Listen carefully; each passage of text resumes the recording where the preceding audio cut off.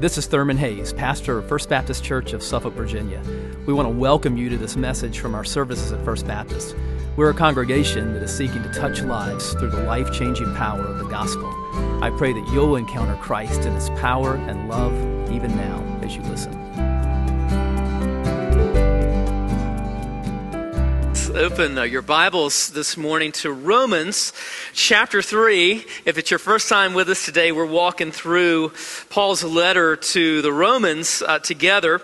And we have progressed to the third chapter this morning. Paul has sort of been laying groundwork because in verses 21 and following of chapter 3, we get this beautiful picture of the good news of the gospel. But before we can understand that and really embrace that good news, we need to understand the bad news that makes it good news. And so in these early chapters of Romans, what Paul is doing is he is showing our need for a Savior by establishing our guilt before God. And so that's what we see here in verses 1 through 20, our great need for Christ. And so let's look together at Romans 3, beginning in verse 1. I'll ask you to stand in honor of God's word as we look at it together. Then what advantage has the Jew? Or what is the value of circumcision? Much in every way. To begin with, the Jews were entrusted with the oracles of God. What if some were unfaithful? Does their faithlessness nullify the faithfulness of God? By no means. Let God be true, though every one were a liar, as it is written, that you may be justified in your words and prevail when you are judged. But if our unrighteousness serves to show the righteousness of God, what shall we say? That God is unrighteous to inflict wrath on us? I speak in a human way. By no means. For then, how could God judge the world? But if through my lie God's truth abounds for His glory, why am I still being condemned as a sinner? And why not do evil that good may come, as some people slanderously charge us with saying? Their condemnation is just. What then? Are we Jews any better off? No, not at all. For we have already charged that all, both Jews and Greeks, are under sin, as it is written, none is righteous. No, not one. No one understands. No one seeks for God. All have turned aside. Together they have become worthless. No one does good, not even one. Their throat is an open grave. They use their tongues to deceive. The venom of asps is under their lips. Their mouth is full of curses and bitterness. Their feet are swift to shed blood, and their paths are ruin and misery, and the way of peace they have not known. There is no fear of God before their eyes. Now we know that whatever the law says, it speaks to those who are under the law, so that every mouth may be stopped, and the whole world may be held accountable to God. For by works of the law, no human being will be justified in His sight, since through the law comes knowledge of sin. You may be seated. Let's pray together.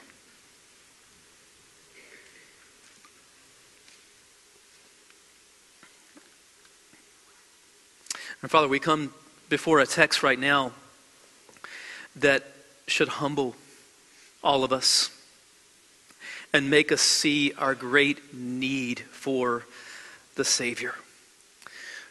For we are sinners in our character, in our conversation, in our conduct. We have all fallen so far short of your glory. We have sinned against you in so many ways. We have sinned against a holy God, a holy, righteous God who hates sin, who must judge sin. We are guilty before you. And so we thank you for the Savior. We thank you that instead of giving us what we deserve, that you gave your Son for us. And we pray that you would help us to see today our guilt before you, that we would flee to a Savior. If anyone here is unsaved, And in a crowd this size, surely there are some. We pray that they would flee to the Savior. And for those of us who are in Christ, may we cherish the gospel and share this gospel. And that you would show us how good this gospel is, how gracious you are. Speak to us now through your word, we pray, in Jesus' name. Amen. Well, on Valentine's Day, I checked the news that afternoon just to see what was happening. And when it was obvious to me that another mass school shooting had happened, I don't know about you, but I just felt nauseous. I felt just almost a physical sickness to my stomach. And of course, after that initial shock and grief, there came a lot of anger in our culture as people were searching for motivation and causes. But among all of those words that were being thrown around in the search for the cause of this, I heard no one speak the cause that Jesus speaks to. In Mark chapter 7, Jesus says there in Mark 7:21 and following, "For from within, out of the heart of man come evil thoughts, sexual immorality, theft, murder, adultery, coveting, wickedness, deceit, sensuality, envy, slander, pride, foolishness. All these evil things come from within, and they defile a person." The problem, which no one seemed to be speaking about, is sin and evil within the human heart. And the only answer to that problem is the one who saves from sin. And Paul here in these early chapters of Romans is establishing our desperate need for the Savior. And in order to do that, he has to establish our guilt before a holy God. And so what have we seen so far in Romans? In 1:18 through 32, we saw the Gentiles guilty. In chapter 2, Jews guilty. In chapter 3, 1 through 20, everybody guilty. Guilty and in desperate need of a Savior. And you see, it's only when we understand our predicament and our peril and our guilt before a holy God that we will flee to a Savior. And that's what Paul wants us to do here. He is setting things up in verses 1 through 20 for this glorious presentation of the good news of the gospel in verses 21 and following. But we will never understand that good news for the good news that it is until we understand the bad news that we see here in the verses that we're going to look at today. So what do we see here in verses 1 through 20? Well, first of all, in verses 1 through 8, we see sort of a Q&A with Paul. Last week we talked about the fact that in every city, Paul, the first thing that he would do was that he would go into the synagogues and he would talk to his own people, his fellow Jews. And so he would dialogue with them. He would do Q&A with them. And we kind of get a flavor of those Q&A sessions here in verses 1 through 8. One question that he was often asked in that setting was, well, hey, what advantage is there to being a Jew? In other words, they would ask him, hey, look, you're preaching this gospel and uncircumcised Gentiles are being accepted into the church and so forth. What advantage is there to even being a Jew? And Paul is going to answer that. Verses 1 and 2. Then what advantage has the Jew? Or what is the value of circumcision? Much in every way. To begin with, the Jews were entrusted with the oracles of God. So when his fellow Jews would ask him that question, what advantage is there to being a Jew? He would say, well, to start with, we have the Bible. We have the Old Testament. And that is a massive spiritual privilege. But then he would have to turn it around. And he would say, but what are you doing with your privileges? We need to answer that question as well. I mean, many of you, kids, students, most of you are here today because you're being raised up in a Christian family. You've got parents who love God, most of you. That's a massive, a huge spiritual privilege. What are you doing with your privilege? Do you think that you're going to get in heaven because you were born into a Christian family? Being born into a Christian family doesn't any more make you a Christian than being born in a garage makes you a car. You must repent and trust in Christ, and that relationship with Christ has to be real for you. Another question that Paul would be asked in the synagogues was, does Jewish unfaithfulness cancel out God's faithfulness? Does Jewish unfaithfulness cancel out God's faithfulness? Verses 3 and 4. What if some were unfaithful? Does their faithlessness nullify the faithfulness of God? By no means. Let God be true, though every one were a liar, as it is written, that you may be justified in your words and prevail when you are judged. So, another question in the synagogue for Paul would be, look, you're telling us as your fellow Jews, that we too need to repent. Just like Gentiles, and yet, we're God's chosen people. Does this somehow cancel out God's promises and God's faithfulness to his people? And Paul would say, quite to the contrary. The fact that we too must repent and that God will judge us if we don't is evidence of his faithfulness, because it shows God's righteousness and his holiness. People in our culture, we want to pick and choose the attributes of God. We want to go through a line cafeteria style and say, well, you know what? I'll pick God's love, but not his wrath. You can't do that. The theologian Richard Niebuhr once said that, modern Americans and sort of especially modern liberal theology, we want to think of ourselves as people without sin, worshiping a God without wrath, coming into a kingdom without judgment through a Christ without a cross. It's not going to happen. You can't even understand the cross without understanding the holiness and the judgment and the wrath of God.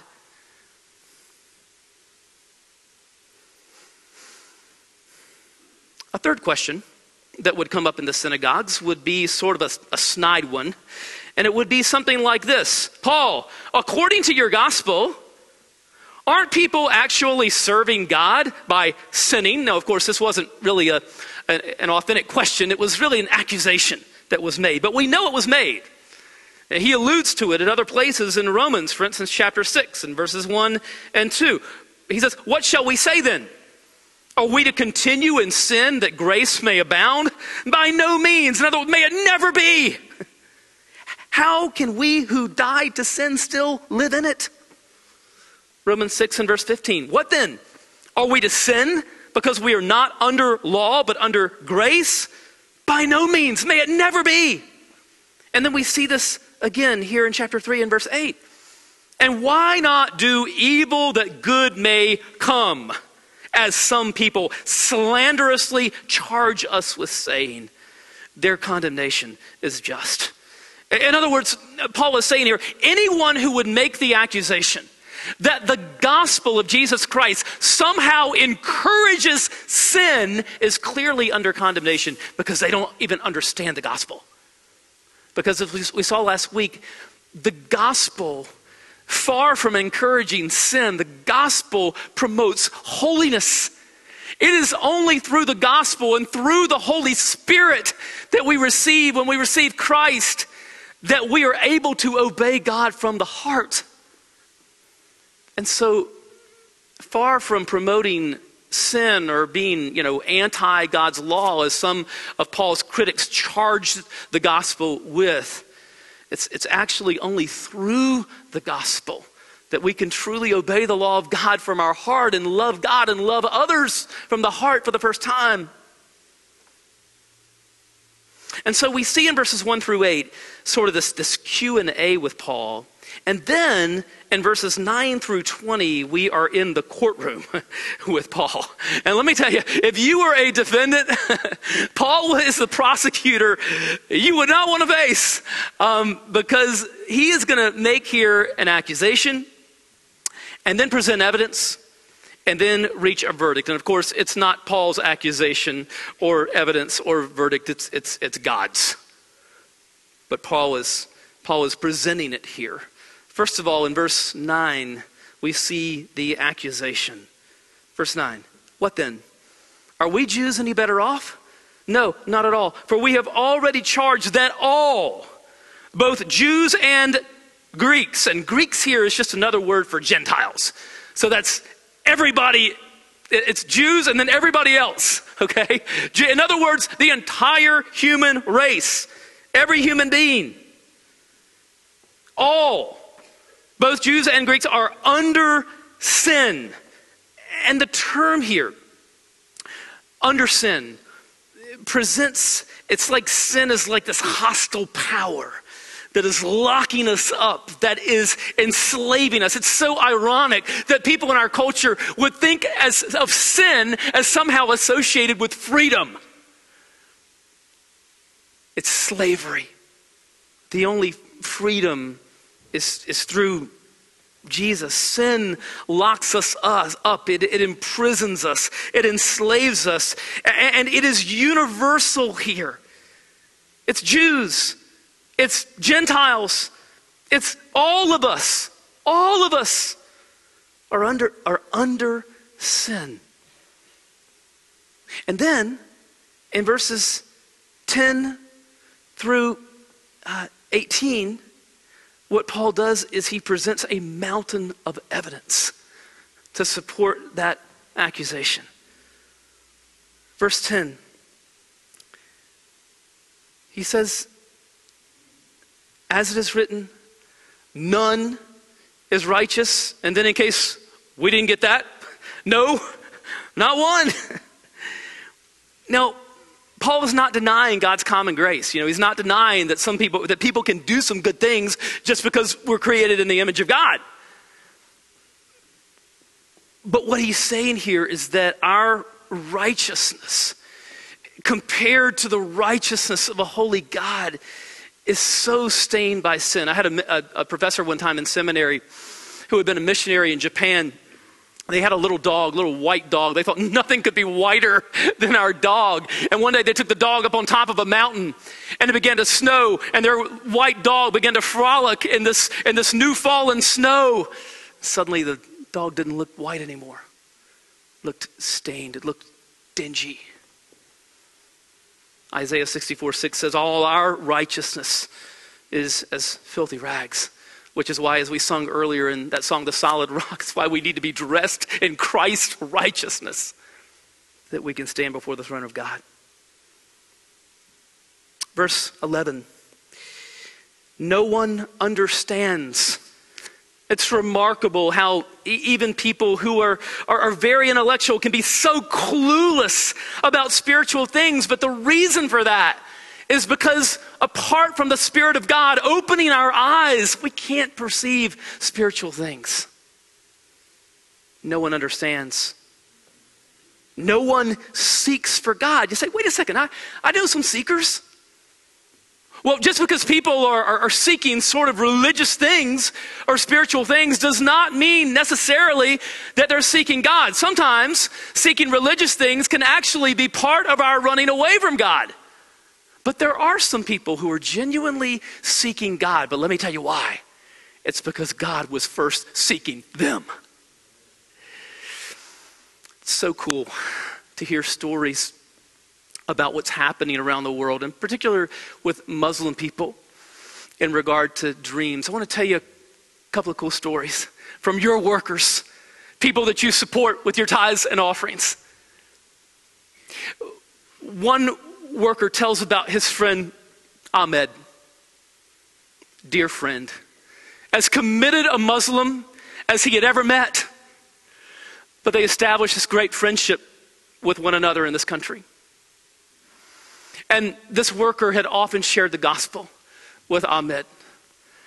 And Ahmed would listen politely, but he would say, friend, you honor the faith of your parents, and you're a Christian, and I honor the faith of mine, and I'm a Muslim, and that's the way it's always going to be.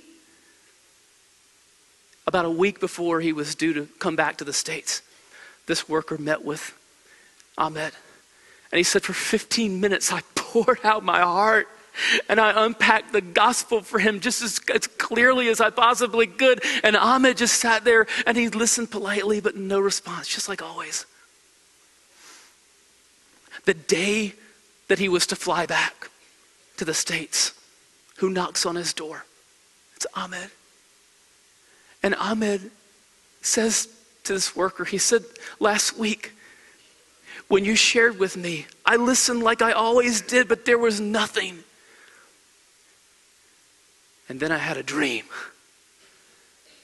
And in my dream, I saw like the straight and narrow way to heaven. I saw the path, and you were on that path.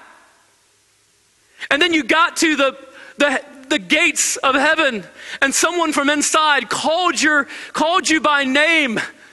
And the gates swung open, and you walked through, and I was heartbroken because I couldn't be with you. But then the gate suddenly opened back up and you came back out to me and you were reaching out your hand and you were beckoning me to come. He said, can you tell me what you think my dream means? His worker said, I was raised in a Baptist church. We didn't talk much about dreams in Sunday school, but suddenly I think I had the dream of gift interpretation. I could tell him what it meant. And there's Mahmoud. Mahmoud called another of your workers that we support with our tithes and offerings. Mahmoud calls. This worker had never met him. They had a mutual friend. Mahmoud knew that this person was a follower of Jesus. And he asked him if he could meet with him. And they sat down and Mahmoud began to tell this worker about his dreams, that he was troubled by his dreams, that he had gone to bed recently and he had this dream that he was in the middle of this endless field, just an open field from horizon to horizon. And it just seemed to epitomize the vast emptiness of his life. And he just was wandering in this open field that led to nowhere and just feeling utterly lost and empty. And then in his dream, a voice called him by name, Mahmoud. And he turned around and he said there was this man shining like the sun. His face was so bright that you couldn't even see his face. But he reached into the sash of his robe and he pulled out a New Testament. And he held it out to me and he said, Mahmoud, this will get you out of this field. He said, I never read anything Christian. And I refused to take it. And I woke up. And the next night, I went to sleep, and once again, I was in this field. And once again, the shining man appeared to me, and once again, I refused to take the New Testament. The third night, I went to sleep, and there I was in the field. And there was this shining man and speaking my name and saying to me with love and holding out the New Testament and saying, Mahmoud, this and only this will get you out of this field. And he said with trembling hands, I took it. And he says to this worker, can you tell me what the message is in the New Testament? The worker says, yeah, I think I can do that. Ahmed and Mahmoud are both our brothers now. They were seeking God because God was first seeking them. That's the way it works. On our own, no one seeks for God. Verse 12, all have turned aside. We've gone our own way. The problem with that is that our way is a highway, and the only exit is marked hell. Together, they have become worthless. Just people wasting their lives. Just like the parable of the rich fool that Jesus tells, where the guy, he makes it big. And what does he do with all the money that God has blessed him with? He says, I'm just going to build bigger barns because it's all about me. and then I'm going to prop my feet up, and I'm going to say, hey, I'm going to eat, drink, and be merry. I've got it made. And then he keels over and dies.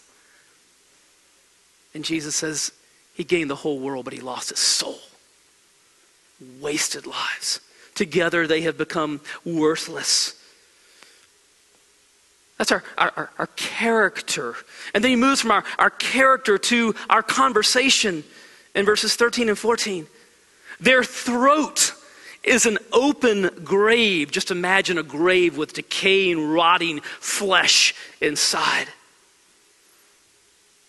And we open our mouth and there's that kind of halitosis because there's rottenness within. What kind of rottenness do we use our mouths for? It says they use their tongues to deceive, to tell lies. The venom of asps, which is like poisonous snakes, is under their lips. We use our lips to slander and to gossip and to put down and to tear up. We use our mouths for all kinds of vulgarity. Their mouth is full of curses and bitterness. He moves from our character to our conversation, to our conduct. In verse 15, their feet are swift to shed blood. Blood on the floor of high school classrooms and hallways. Blood on the ground from terrorist bombs. Blood on the floors of the gas chambers of Auschwitz. Blood on the streets of Chicago. Blood, blood, blood. Dostoevsky says in The Brothers Karamazov, people talk sometimes of a bestial cruelty, but that's a great injustice and insult to the beast. A beast can never be so cruel as a man. Their feet are swift to shed blood. Verse 16, in their paths are ruin and misery. You know, when we analyze sin and where sin leads to in the cold light of day, it never makes sense. But that's part of its very nature. Ravi Zacharias says sin will take you farther than you want to go, keep you longer than you want to stay, and cost you more than you want to pay. Verse 17, in the way of peace they have not known, because sin leads to strife, internal strife, relational strife, because we're at enmity with the one who made us. And where does it all lead? Where does it lead ultimately? Verse 18, there is no fear of God before their eyes. And when that happens, all bets are off. Everything is permissible.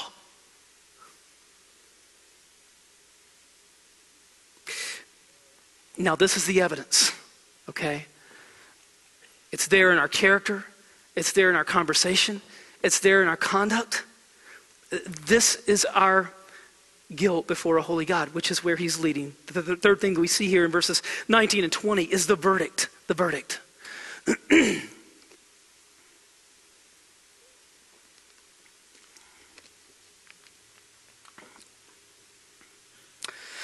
So let's look at verse 19. Now we know that whatever the law says, it speaks to those who are under the law so that every mouth may be stopped. Now, Paul here, when he says every mouth may be stopped, he's probably reflecting on a passage in Job. Job chapter 40 and verse 4. You know, in the book of Job, it's full of speeches, right? Lots of words. Wordy human beings who think we have all the answers. Talk. All kinds of human speeches in Job. And then what happens? God speaks. And then what happens? Job 40 and verse 4. Job says, behold, I am of small account. What shall I answer you? I lay my hand over my mouth. In this book with so many speeches, when God speaks, people are speechless. Utterly speechless. Paul says that's That's what the law of God does. It zips us up. It shuts us up. You know, all of our talking, all of our boasting, all of our pride and self-righteousness, it shuts us up because the law nails us. It exposes us for who we are. It shuts our mouths. It shows us our accountability before God. Verse 19, that the whole world may be held accountable to God. You know, sometimes I get in conversations with people that don't know what I do. And those conversations can be interesting because if they ask me what I do, then a lot of times they'll apologize for something that they just said, like a few minutes before. And that's why I'm always like, hey, listen, you're not accountable to me. I'm the least of your worries. The Bible says that all of us, me, you, and everybody, we're accountable to a holy God. Verse 20. For by works of the law, no human being will be justified in his sight, since through the law comes knowledge of sin. Now listen, this verse 20 is key because it tells us what the purpose of the law is and what the purpose of the law is not. The purpose of the law is not to save us. That was never its purpose. There were people in the synagogues particularly who were relying on the law to save them. But Paul is saying here, that was never God's purpose in giving us the law. It could never make us right with God. What it could do was give us knowledge of sin. It could show us our sin so that we'll see our need for a Savior. This is what the law does. The law, Paul says, gives us knowledge of sin. It nails us. It exposes us. You know, we live in a culture today, we're so into pictures because we can just whip out our phone and take one. So there's pictures everywhere. You know, and you look at social media, you see pictures, and nobody puts their worst picture on social media, right?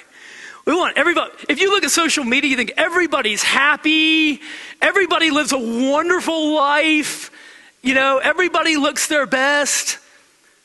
Pictures show us who we are on the outside, but the law of God exposes who we are on the inside.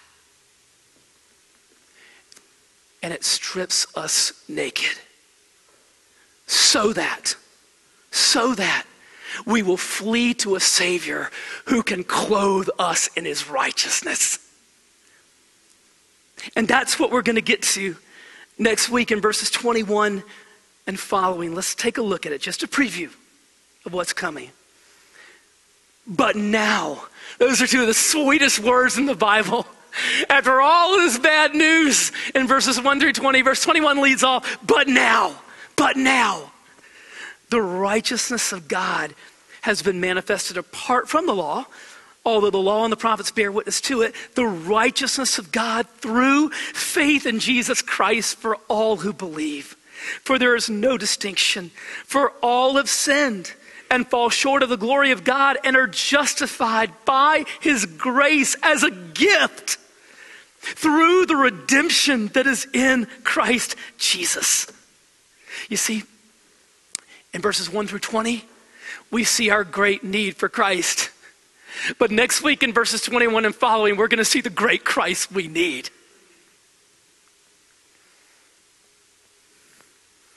We're going to see the one who can clothe us in robes of righteousness because he was willing to be stripped of his robes and crucified on a cross.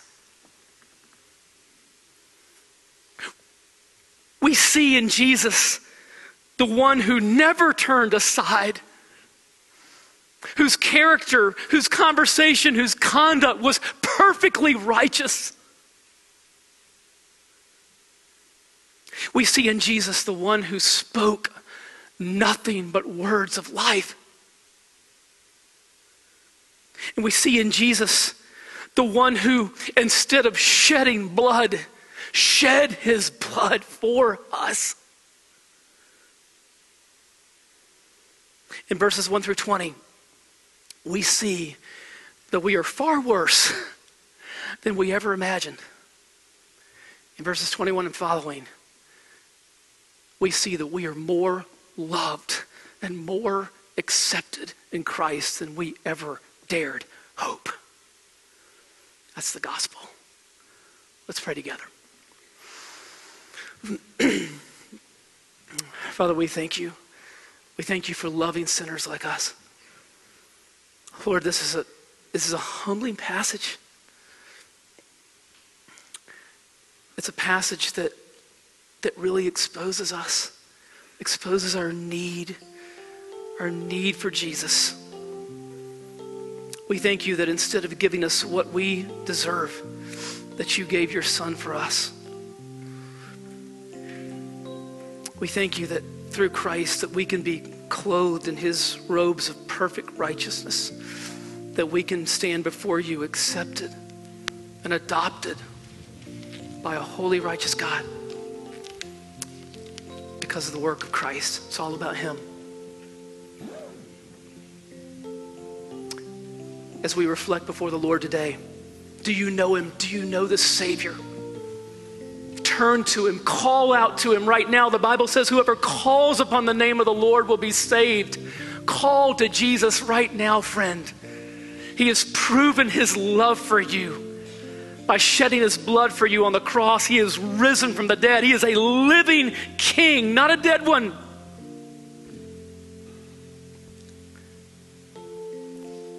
And the door of his heart is open to you. Turn, repent. You've been running from God. Start running toward him. Trust in what Jesus has done. Place all your confidence in the finished work of Christ for you. That his blood was shed so that you could be saved. That he was raised from the dead.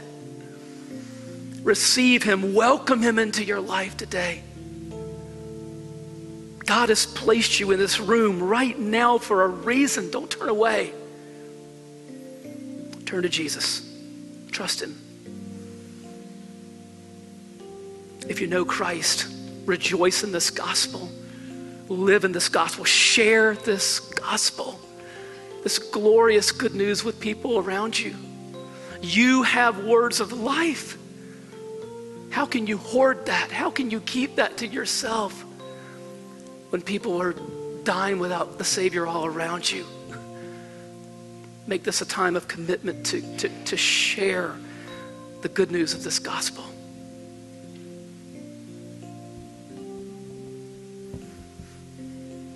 Some of you here, God's speaking to you about being a part of a gospel church as we seek to serve Christ together and learn together, love one another, and build one another up. We want to invite you to come. Say, I want to be a part of this family. And we want to welcome you. We want to celebrate with you.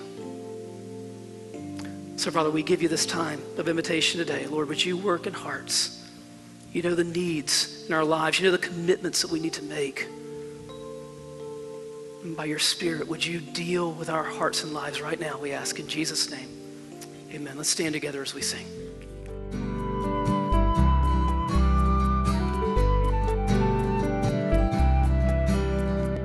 I hope you've been blessed by this message.